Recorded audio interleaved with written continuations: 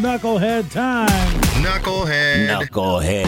9:30 Knucklehead with Brad and John. What did you do now, Knucklehead? We're going to Yakima first, where a guy shot up a Taco Bell because it was closed. 2 a.m. Friday. He's in there in his flatbed pickup truck, and he wants some Bell.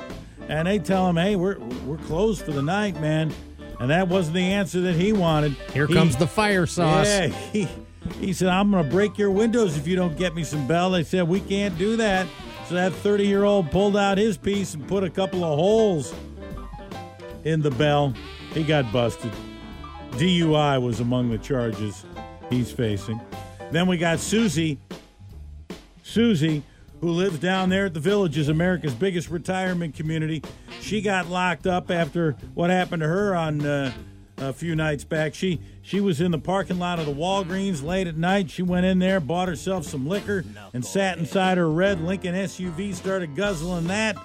And then she decided it was time to drive home, and she drove over a couple of cars in the parking lot as she was making her way home. And then after they locked her up, she took off her bra and used her underwire bra to pick the lock in the jail and actually get out of the cell. But they arrested her, but they got her before she could ever get out of the building. But our 9:30 Knucklehead winners today. How about we go with the passenger in the vehicle that was involved in that high-speed chase? Knucklehead. Number one nomination, Knucklehead. Knucklehead? Yeah, this is something right out of the Washington State Patrol, Eastern Washington. The spokesman review. Trooper spots a newer Ford F-150 driving in and out of lanes at about 12:30 in the morning near 3rd Avenue in Spokane Valley. According to the Washington State Patrol, the chase is on. Possible DUI. The cop hits his lights. The driver, later to be discovered to be 28-year-old Amanda Baporis, didn't pull over. In fact, she led a high-speed chase for nearly 10 miles at speeds of more than 100 miles an hour, swerving in and out of lanes.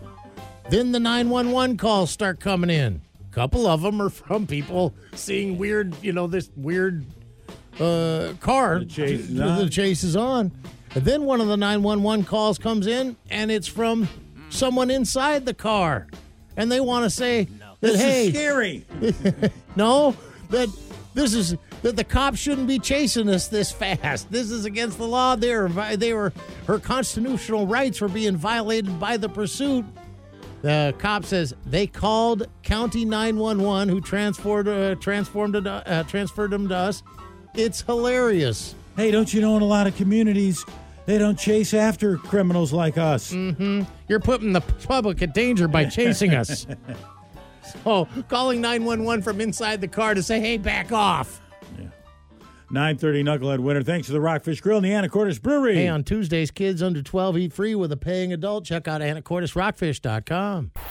The Brad and John Show, home of the 9:30 Knucklehead. Powered by the Rockfish Grill and Anacortes Brewery. Serving Northwest food and great beers. And on tap now, the Knucklehead Red. Delicious new brew.